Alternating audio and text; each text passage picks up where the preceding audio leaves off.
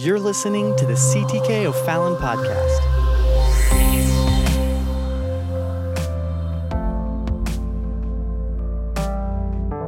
I invite your attention to the book of 1 Corinthians, where we want to continue our lesson. Now, somebody say we're in the good part. Okay, it's all good. It's all good. But for lack of a better word, we are in the good part. And last Wednesday night, of course, was some strong teaching, not because it was me, but because of the Word of God. And I see that we have a smaller crowd tonight, this week. So praise saints. Amen. No, I know that there are several that are sick, many that are sick, and including our own executive pastor, Brother Ryan. So I need a good reader tonight. Do you have good vision? 2020. 2020? Well, I guess that'll do. That'll have to do. Amen tonight. So, and you didn't bring your big Bible. No. Shame on you. That's all right. Amen. My pastor used to bring the biggest Bible he could out. And you knew it was going to be a good sermon when he brought his big Bible out. So tonight I have, it's probably a big Bible, but I have two big Bibles here. So just to make up for it. Amen. We're going to the book of 1 Corinthians. Everybody okay tonight? Yeah. Amen. Amen. And I know there's a little bit of weariness, a little bit of tiredness, the season, as things are going. That's all right. I thank God for a wonderful, wonderful crowd last evening at prayer here on midweek prayer. Tuesday, and just the presence of the Lord, blessing of the Lord. But I want to say to somebody, be not weary in well-doing. Yeah. There is a weariness sometimes that can come in well-doing. And there's a lot of things right now, and it's not just here, so don't think that we are special, but I've spoken with a few other pastors that have said that their year, man, they've just had a lot of things coming up, health, other issues, attacking, whatever. We don't understand everything. Try to figure it all out, but thank God that He is faithful. And so be not weary in well-doing. So the Lord is working on our behalf, and we praise God for that. A lot of good things happening.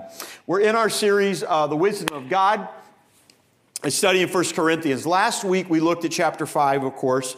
And as we were going through chapter 5, we note that Paul was specifically dealing with a single issue that he had heard report of happening in the Corinthian church, taking place there.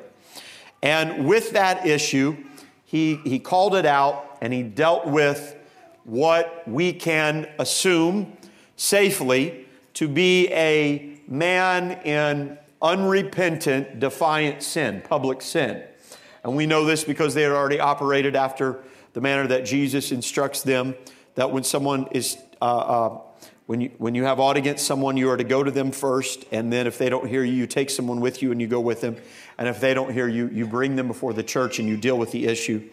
And here, I won't get into all of that. Here is a man that is living in a high-profile life, breaking the law, breaking the command of the Lord, and living in an immoral life, sexual lifestyle with what we would call his stepmother, his father's wife. And this is rather specific, and it's rather bold. Now, we dealt with that last week, so we're not going to deal with that this week. If you want to hear all the nitty-gritty about that, you can go back and you can catch the podcast or the YouTube or whatever, last week's live stream on that. But when he closed out chapter 5, by establishing an interesting principle. Now, he talked about what some would call an excommunication process of someone within the church. And no one wants to deal with those issues or talk about those issues because those are hard things. But one thing we tried to highlight was that when there was to be a public discipline, such as what Paul expressed here, when that public discipline took place, the purpose for the discipline, or you put whatever word you want, excommunication or whatever else, the disfellowshipping of the person by saying, look, because of your stance and your unrepentant, bold, selfish, sinful lifestyle, we are not going to permit you, Paul says, to partake in the Lord's Supper, to continue to call yourself a Christian and a believer and a part of this body. This is bringing shame. And so when when they were to exercise this, the purpose of that was never to condemn someone to a position of eternal damnation or a position of you can't ever be saved. The reason why Paul said that they would do this is for the purpose of bringing them to repentance. And why repentance? So that they could be restored into the body of Christ. So I want to make that plain. I want you to understand that Paul was not about going around the church. We don't want to we don't need to create spiritual skeptics among us. Everybody awake? Yeah. We don't want to create we don't want to create people that are walking around the church, measuring everybody else, looking for the fault in them, so that you can bring it out before everybody else. That was not what Paul was doing. He was dealing with an extreme circumstance, and he was saying when these things happen, and they will happen, they do happen, he said the purpose, the reason why you handle this way is so that they can be saved.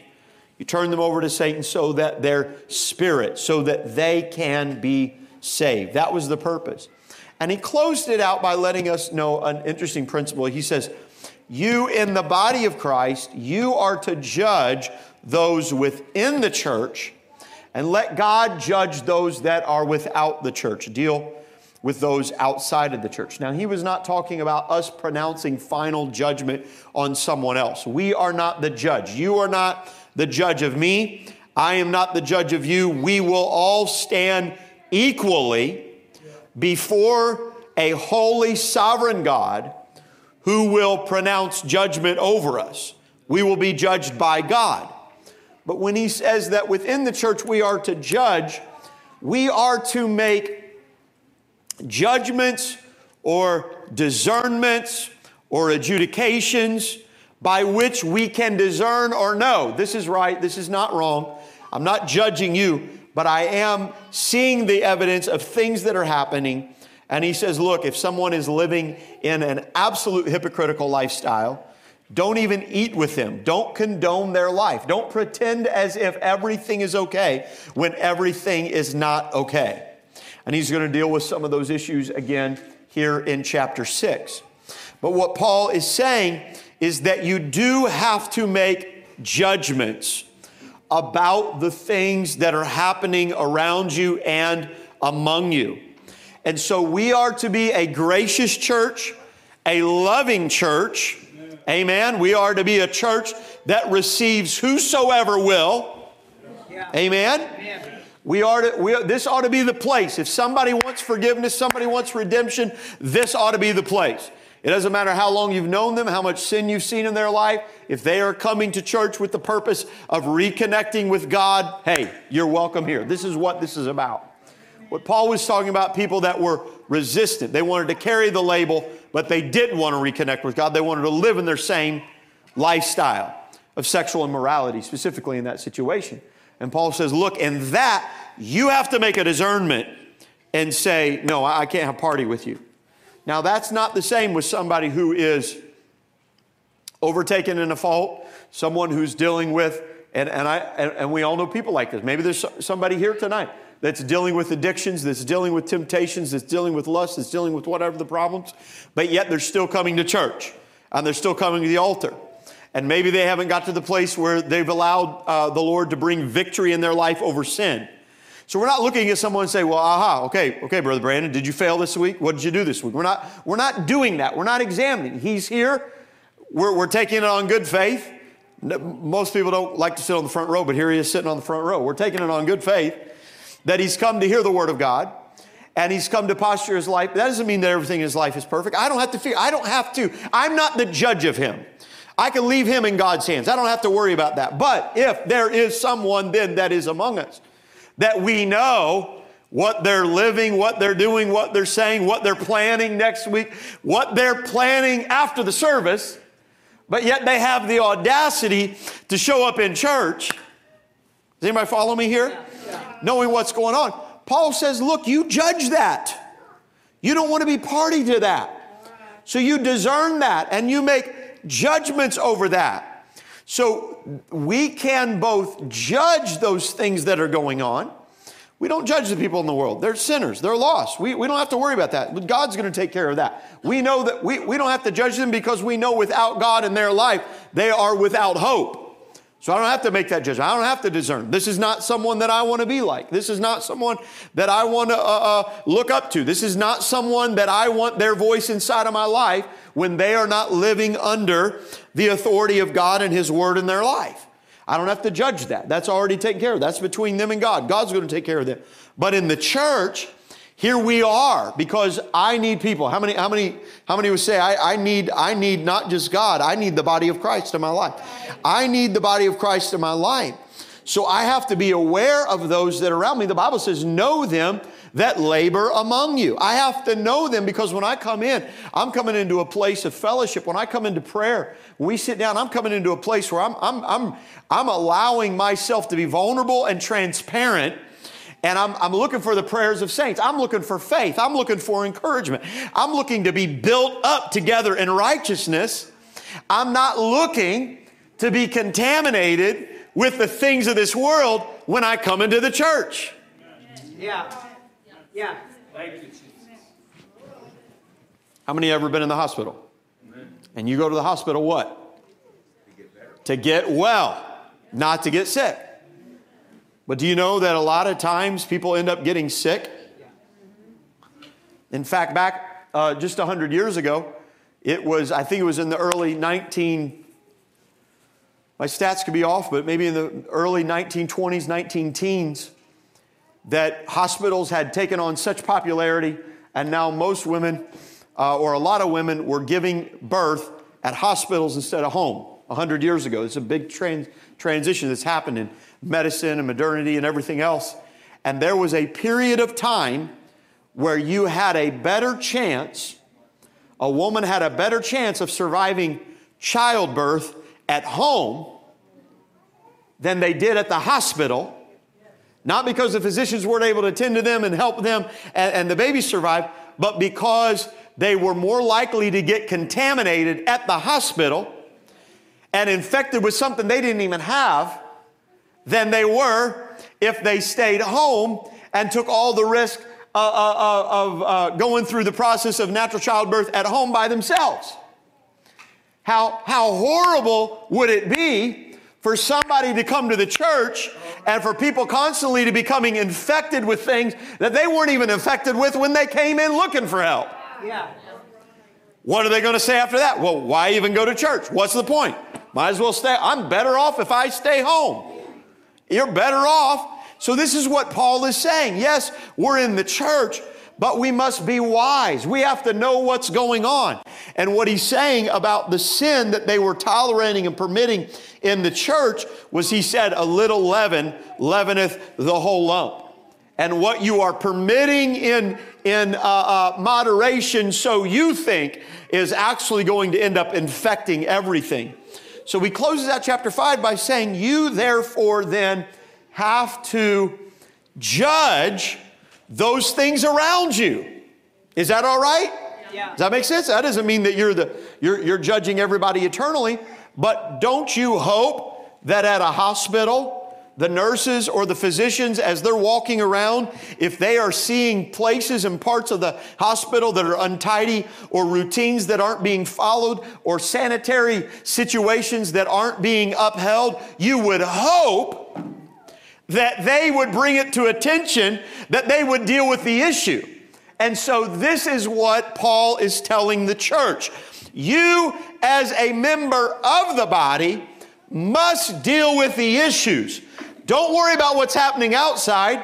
Okay, so let me put it in this analogy that I'm using. If you work in the hospital, it's your responsibility as any employee, no matter what, to help keep the hospital a safe place for people to get better. Don't be more worried about what's happening outside the hospital than you are inside the hospital. Yeah. Let God worry about what's happening out there, but you take care of what's in here. So that's the same thing Paul's saying. Look, you're in the church. Don't worry about what's happening outside the world. God's going to take care of what's happening outside the world. You deal with what's happening here inside the church. Yeah. Yeah. Is that all right? I think that's good teaching that Paul's giving us, because if we're not careful, we can live in this world and our attentions and our focus can be more on the things that are taking place outside of the church. Yeah. Yeah. Than the things taking place inside of the church. You take care of the church. If you take care of the body, if you take care of the things that are inside of the church, God will take care of the things outside of the church. Amen. Amen. Amen. You want revival? Don't worry about what's happening outside the church. That's right. Worry about what's happening inside the church. Okay, so let's come with this now to 1 Corinthians chapter 6. And here we're going to run through this. We're going to walk through this. Let me say that tonight. No, I don't, excuse my euphemism.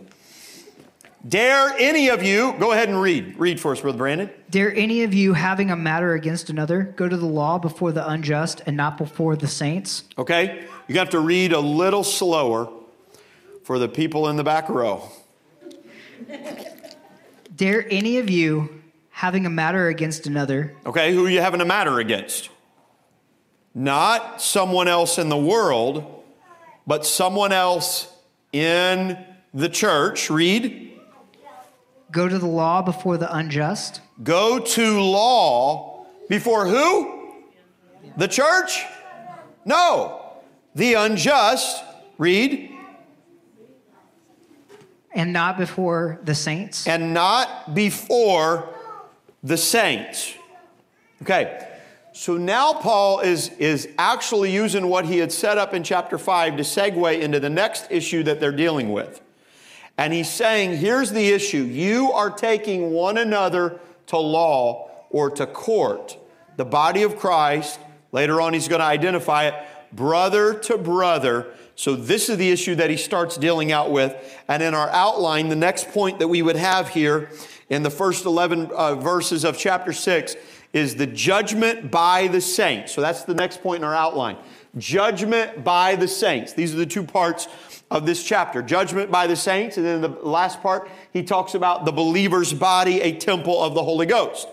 And so he's first talking about judgment by the saints, how we are to judge. He's already referenced that a little bit in chapter 5. And now he's going to deal with it here. He's going to segue into the next problem. Paul is so wise in the way that he is walking through this. I want you to read on now. Read the next couple of verses here. Do ye not know that the saints shall judge the world? All right. And if the world shall be judged by you, are ye unworthy to judge the smallest matters? Yes. Know ye not that we shall judge angels? Okay. How much more things that pertain to this life? Right.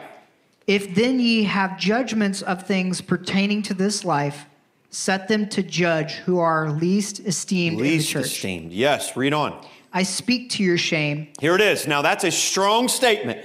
I speak to your shame. So now here it is. Read on. Is it so that there is not a wise man among you? Mm-hmm. No, not one that shall be able to judge between his brethren? But brother goeth to law with brother. Brother against brother. Yes. And that before the unbelievers. There it is. He's saying the same thing as he said in verse number 1. Now let's pause right here. The next section is critical, but let's pause right here. So here's what he's saying. He's saying, here it is. How dare you? You are going to law against your brother in the gospel, in the faith, and you're going to law before those that are not saints, the unjust, those that are not living according to God, that have no regard for God, to let them pass judgment over you. And then look at what he says. Here's his argument. He says, do ye not know that the saints shall judge the world? Now, here is good Christian theology that he unfolds later on, but we know this. The saints, those that are called out, those that are saved, are going to sit in judgment of the world. Our eschatology would inform us that Jesus lets us know that when we are faithful, when we are saved, when we are brought through, that we will rule and reign with Him in the new heaven and the new earth. It tells us that the church, those that are called out, those that have come out of great tribulation, they are going to sit in judgment over against those that didn't make it, that rejected God. When the church is raptured, when the church is caught away, when we are brought together with the Lord for being faithful without spot or wrinkle, not because of our goodness, but because of His righteousness taken in our life, put upon our life and imputed to us, when we are saved, our very existence as the bride of Christ is going to sit in judgment against the rest of the world that is not saved. No one else in this world will have an excuse, because there will be those that have been redeemed, those that have been blood-bought, those that have been saved. No one will be able to stand before God and say, God, I could not make it. I could not obey. I could not serve you. I could not surrender because of, and give your excuse. Why? Because there'll be someone else that had the same sin and the same temptation and the same pitfall and the same shortcoming, but found their way to an altar and took up a cross and was buried in Jesus' name for the remission of sins and received the infilling of the Holy Ghost. Amen. To walk in the newness of, no one is going to be able to say, well, I couldn't do it because I had a hard family. My mother wasn't right to me. Or this didn't happen. Or that didn't happen. You know why? Because there's going to be people who had a hard family and parents that didn't treat them right and other things, but yet said, I'm going to put my hope and my faith in Christ and God's going to redeem him. Aren't you thankful for the testimony? Your testimony, amen. Tonight, some of you are sitting here and you ought not be here. You don't belong here. Turn to somebody and tell them, I don't belong here. I don't belong here. You don't belong here. But the grace and the mercy of God brought you here. And you tonight, your very act in this weary week of saying, I'm going to church tonight anyways for fear that pastor's going to preach way too long. But I'm still going. And the fact that you came stands in testimony against everybody else that says, well, I can't make it because I got this and I got that. I'm not talking about people that are sick at home watching online. God bless you. Thank you. You're tuned in online. I'm not talking about that. But you stand as a witness and a testimony. You may still be carrying burdens. You may still be carrying things that you need to let go of, or God needs to work a miracle in your life, but you are here in the house of the Lord tonight. You've made the right choice. You put God first, regardless of whatever else was happening. You sit in testimony tonight over against everyone else that chose the easy road, that chose not to crucify their flesh, that chose not to surrender to the Lord, that's living a life of sin out in the world. You sit in testimony today. This is what Paul says. Do you not know that the saints will judge the world? You are going to judge the world because God redeemed you. You know why? Does anybody remember the story of Lazarus? They called Lazarus out of the tomb, and what did they want to do when Lazarus was brought resurrected? They wanted to kill him. The Bible says they sought to kill Lazarus because Lazarus was a witness and a testimony to the power of Jesus Christ. And the Pharisees didn't like it, so they sought to kill him. You are a witness and a testimony to the power of Jesus Christ. Come on, is there anybody here that the Lord's ever set you free? Come on, has God ever delivered anybody of an addiction? Come on, has God ever healed somebody? Has God ever encouraged somebody? You were at a place, but the Lord took away some things in your life. You sit here tonight as a testimony. And Paul says the world will be judged by you. Look at what he says. And if the world shall be judged by you, are ye unworthy to judge the smallest matters. Wait a minute. We got brother taking brother against law because so-and-so took your lawnmower, and when they brought it back, it only had one wheel instead of four.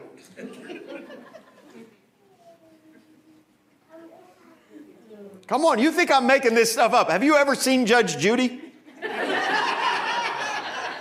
Sometimes it's absolutely ridiculous, the stuff that people go to court over. And this is what is playing out in the church in that day. And Paul says, really?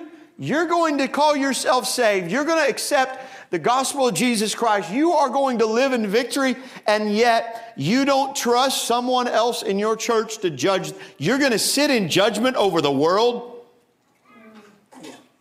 and you can't figure out the issue? Nobody's going to help me preach on. Maybe I hit a nerve there. I don't know. If you borrowed the lawnmower, send it back. Fix it up. The world shall be, and he said, are ye unworthy to judge the smallest matters? Look what, go on. What did he say? Know ye not that we shall judge angels? All right. You have the choice, and yet you chose to run back to the grace and the mercy of God. You chose to follow the Lord. And yet the angels who without veiled eyes beheld his glory. The angels without the distance of time and the invincibility of God. The angels which behold him day and night continually. Those, the Bible says, Lucifer would exalt himself against the Most High God. Him knowing everything. You not knowing, not seeing everything, and yet you have faith. Because of the world around you, because of the things that God has done, because of your desperation. Have you seen God? You may not have yet seen God with your physical eye, but yet you believe and you know and you trust. That faith. Why, there were some angels that saw God. And they rejected God as he was. You will sit in judgment of the angels. And he says, how much more the things that pertain to this life. If you have the spiritual wherewithal to know how to crucify your flesh and to live surrendered to God and to live an overcoming life in the Spirit of God, then you ought to have enough wisdom, God-given wisdom in your life to figure out what really matters in this world and what doesn't matter and how to navigate through it. If you can, is this what he's saying? If you have the wherewithal to overcome temptation through the power of God, then you ought to have the wherewithal to figure out these things. And look at what he says. He says then, if then ye have judgment of these things pertaining to this life, set them to judge who are the least. Now, Paul, don't get radical here. Don't get carried away. Who are the least esteemed in the church. Guess what? I got news for you. There were those in the Corinthian church that were of high esteem and those that weren't of much esteem. Not much has changed in 2,000 years.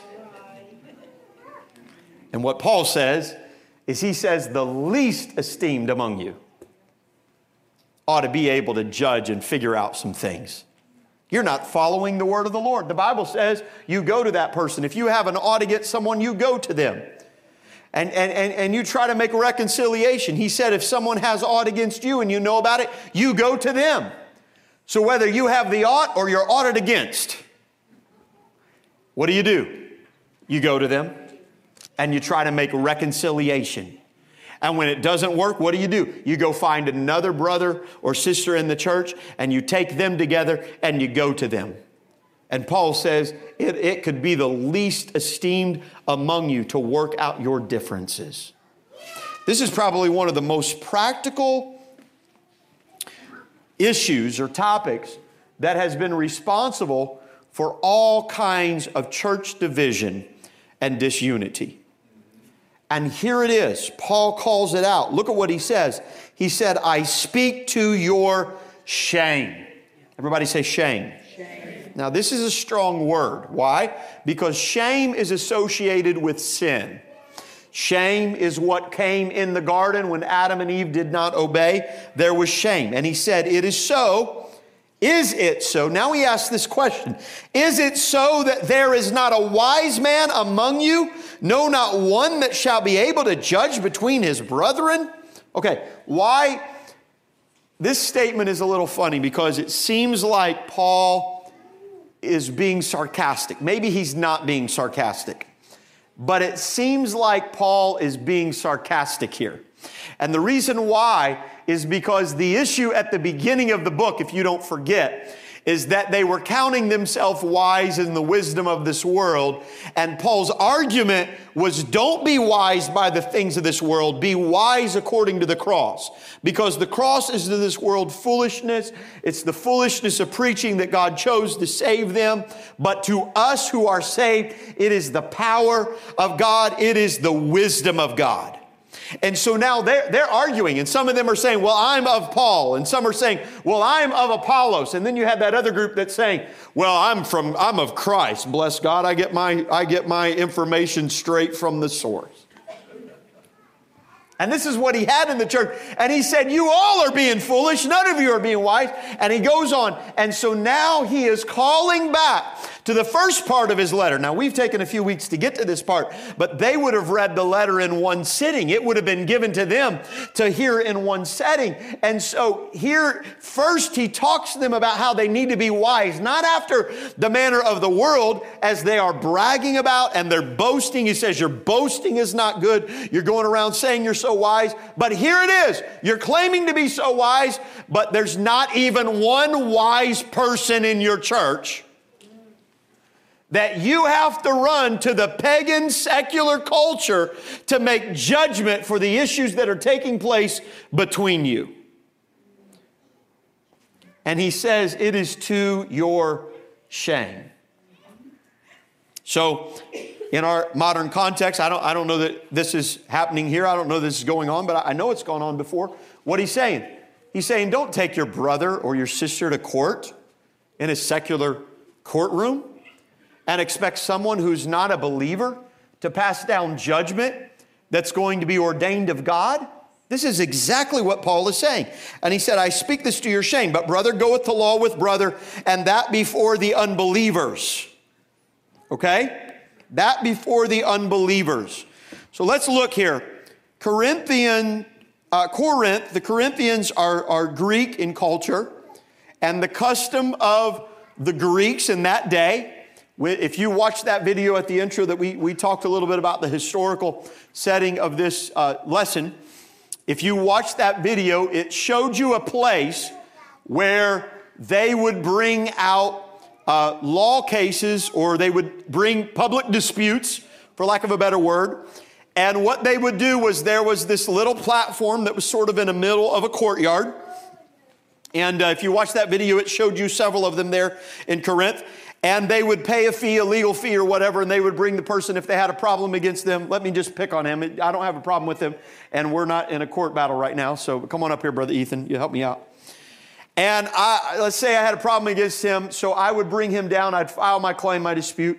I'd pay a fee, and he would come out there, and you'd stand up on the front. There would be this little platform out in the middle of the courtyard, and stand up there. And then I would stand before everybody, and there was like this sometimes there were seats even on the side. So everybody that wasn't working that day, they'd come out and they'd, bring their sack lunch or whatever, and they'd hang out and they would watch this, and it was entertaining. So you guys just thought that court TV was a modern invention. But this actually is thousands of years old. And they would sit, and this is how they get partial entertainment. They would watch people bring each other to court, and they would stand out there, and that person would be on trial, and they would denounce them. They would tell what's going on. That person would have to give, and there would be this public argument. And then sort of the ruler or the governor there in that area would sort of then pass law, make some kind of a judgment call there, and then they'd be dismissed. And here's what Paul is saying. He said, it's shameful for you because you're claiming to be wise. But what you're doing is when you're having an issue or dispute in the church, He said, you're bringing the issues publicly before the world, and you're putting it on public display, brother to brother, going to law before the unjust that are all standing around. How does this edify? How does this edify? How does this bring glory? How does this bring peace? How does this solve the problem? He said, by you standing out here, you're frustrated. You're mad about they didn't have lawnmowers back there, but I'm just using that as a facetious kind of thing. You're mad about your lawnmower the way he did. So you're publicly standing up here and letting everybody know what's going on.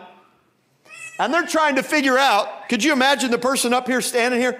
Okay, you got a problem with the lawnmower? Did you borrow his lawnmower? Yes, you borrowed his lawnmower. What did he do to your lawnmower? Oh, he brought it back, only one wheel, three wheels missing. Okay, here's the problem. How'd you guys meet? Friends. Where were you friends from? Church. What did he say? Church. You're standing up here. You think you're going to reach your city. You think you're going to win the world. You think you are glorifying God when you're bringing issue to issue. And when the issue comes out, oh, how do you guys know each other? Oh, we met at church. Everybody out there saying, okay, mark it down. We don't want to go to that church. That's not the church I want to go to. Why? Because they bring it out here. Am I in the book? Is this what he's saying? Look at what he's saying. All right, you can be seated. Thank you. This is what Paul is saying. Now, does this mean you can't go to law? Does this mean you can't use the laws of the land? No, that's not what Paul is saying. That is not the issue here that what Paul is saying. There are times when you have to enter into some kind of legal dispute. It's unfortunate, but that's the mechanisms of our civilization. That's the laws of our government. And we are to be law-abiding citizens. There's time that we do that. But what Paul is saying here is when you're bringing your issues out before unjust men and taking the judgment of them, he said it would have been better for you two to go to the least esteemed in the church and say, look, we got a problem. We got an impasse. You make a decision. Whatever you say, we're going to settle it and we're going to get over it. We're going to go beyond it. We're going to move on and it'll be okay. So if you want a biblical way to deal with a dispute in the church, here it is right here. 1 Corinthians chapter number 6. Let someone full of the Holy Ghost sit there and then take what they say. When it don't get your way, don't take it to the court of law and make a big shame because it doesn't do anything. Paul says all it does is it brings shame upon the church. It brings shame upon you. It brings shame upon your witness. It brings shame upon your testimony. Now let's continue on. Verse 7, look at what he says. Read verse 7. Now therefore, there is utterly a fault among you. Utterly a fault among you. Why? Because ye go to law one with another.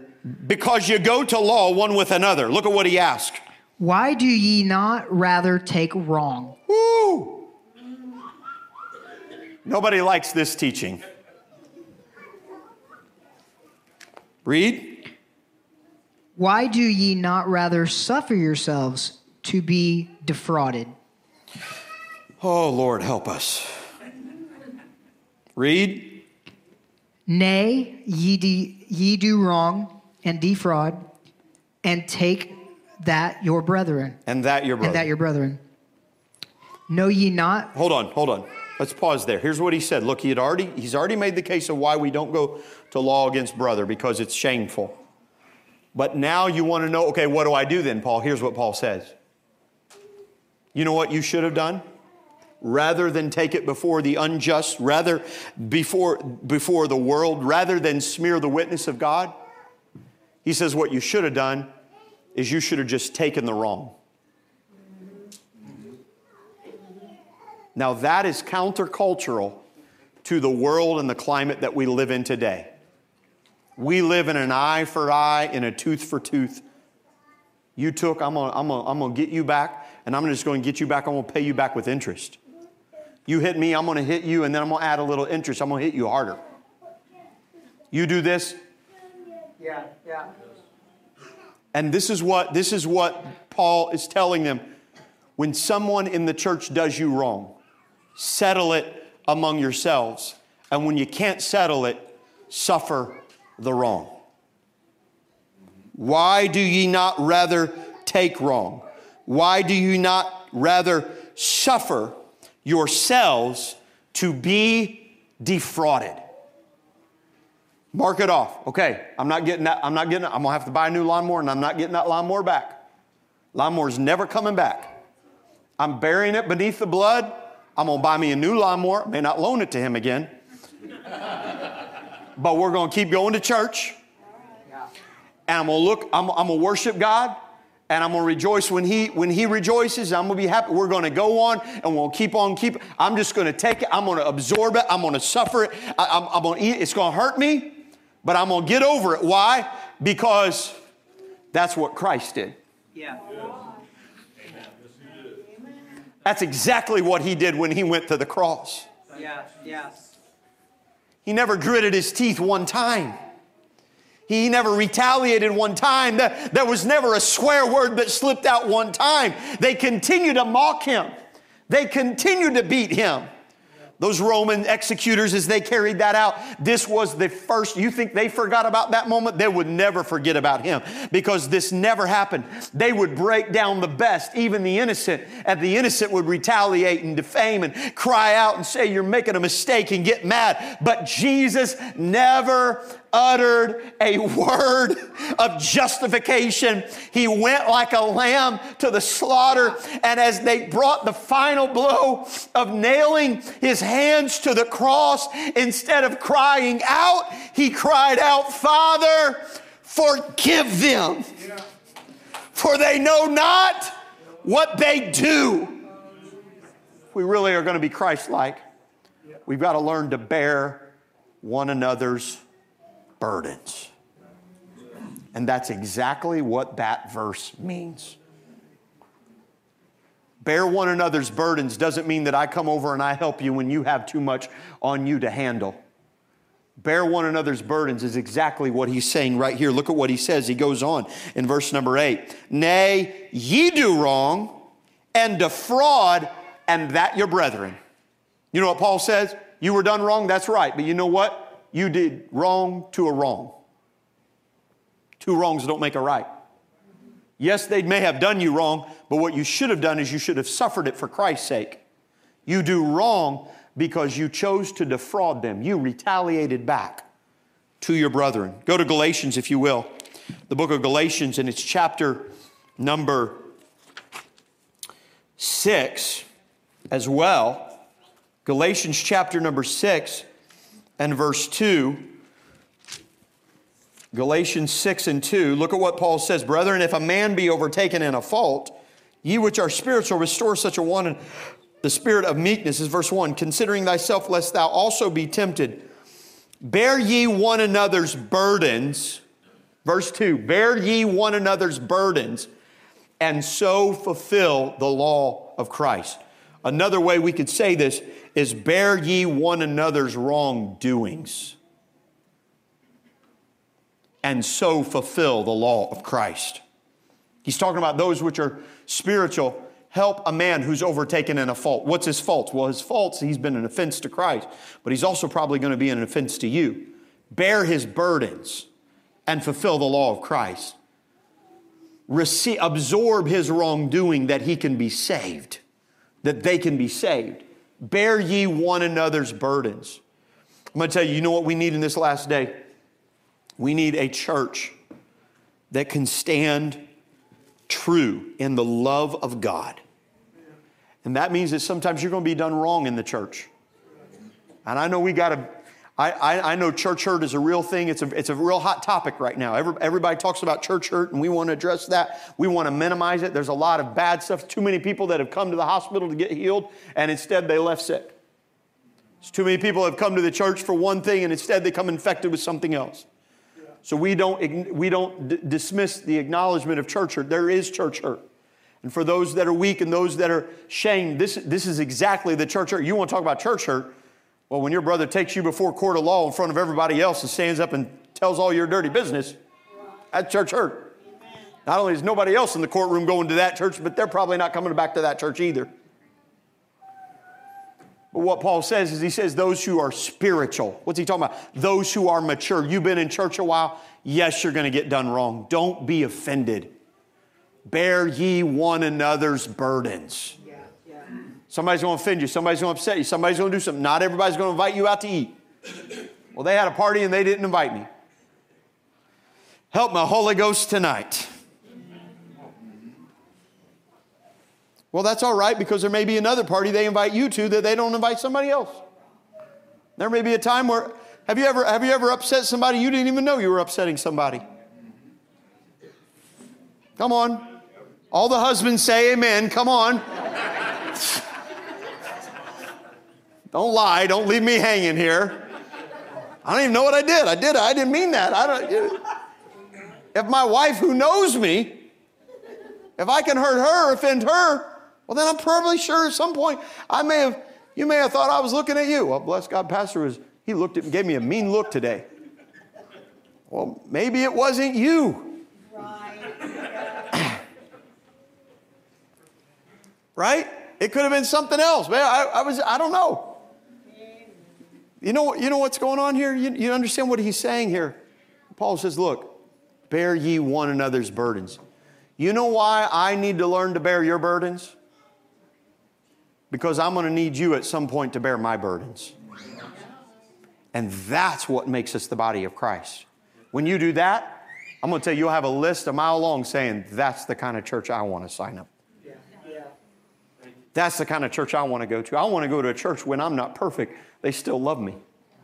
I want to go, yeah, maybe I made them mad. Maybe I did something wrong, but I know I can still come back. I'm going to tell you, that's the kind of church we've got to be. We've got to be a church that's loving. We can both stand against sin and be strong in the Word of God, holiness and righteous living and overcoming a life of sin. We can do that and both have a reputation of love. You know where that reputation comes from? That reputation does not come from what we speak over this pulpit. That reputation does not come from what we sing off this platform. That reputation does not come off the platform at all. That reputation is established in how we deal with one another. Amen. And how we deal with one another is the reputation that's sent out. When other people see someone else, I'm going to tell you, you never know who's watching, but people are watching. Your children are watching, first of all. All kinds of people are watching. But when you are done wrong and you bear it, just take it, just absorb it. Well, man, if they would have done that to me, I would have punched them back in the mouth. But they didn't. And then the next Sunday I see them and there they are and they're shaking hands and I see they're getting through. You know what that does? When somebody sees that and say, all right, you know what, when I did something foolish and I did something dumb, that lets me know that I can come back to church next Sunday. Yeah. And that's how you fulfill the law of Christ. Is this all right tonight? Is this good stuff? This is good stuff. I need to hear this. You need to hear this. I need to hear this. This is so important for us. Go back to 1 Corinthians chapter number 6. Read on, verse 9.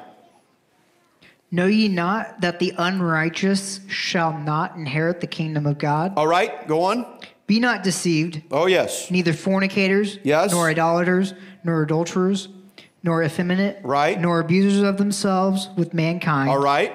Nor thieves, yes, nor covetous, nor drunkards, nor revilers, right, nor extortioners shall inherit the kingdom of God. Yes. And such were some of you. There you are. All right. What's he saying? He's saying, look, you're making a mistake. You're making two mistakes. One, you're going to ungodly people and you're letting them judge. But what you should be doing is you should be absorbing the wrongdoing that's taking place in the church. Deal with the issues and absorb the wrongdoing. Why? Because such were some of you. You used to be out there in the world.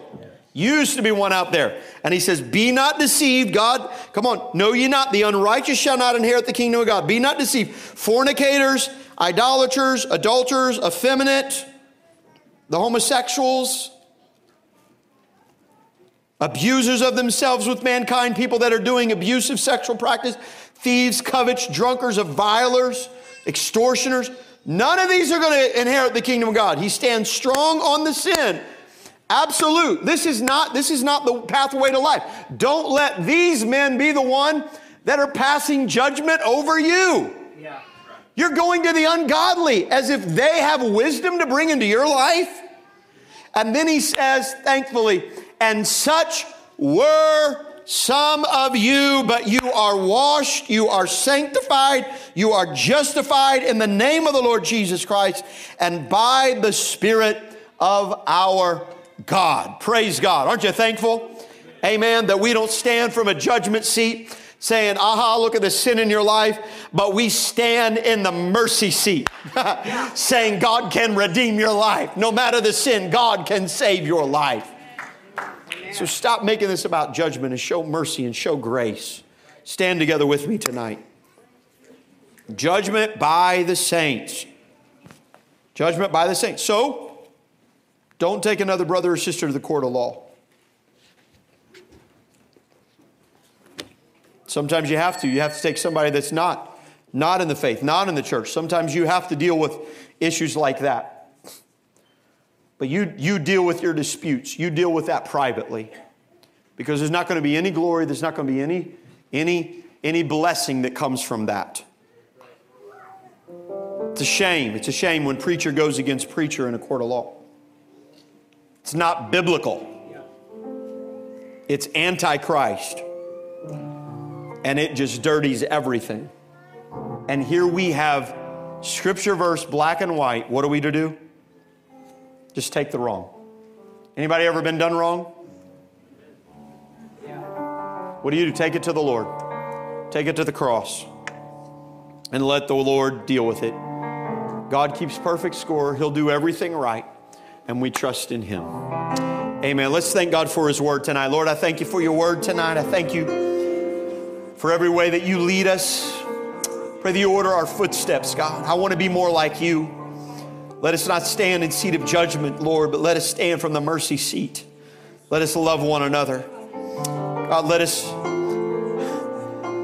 bear one another's burdens for the sake of the gospel of Jesus Christ. Let us lay down our prides and our wrongdoing. Have your way in our life. For this we give you glory and we give you praise in everything that we do and say.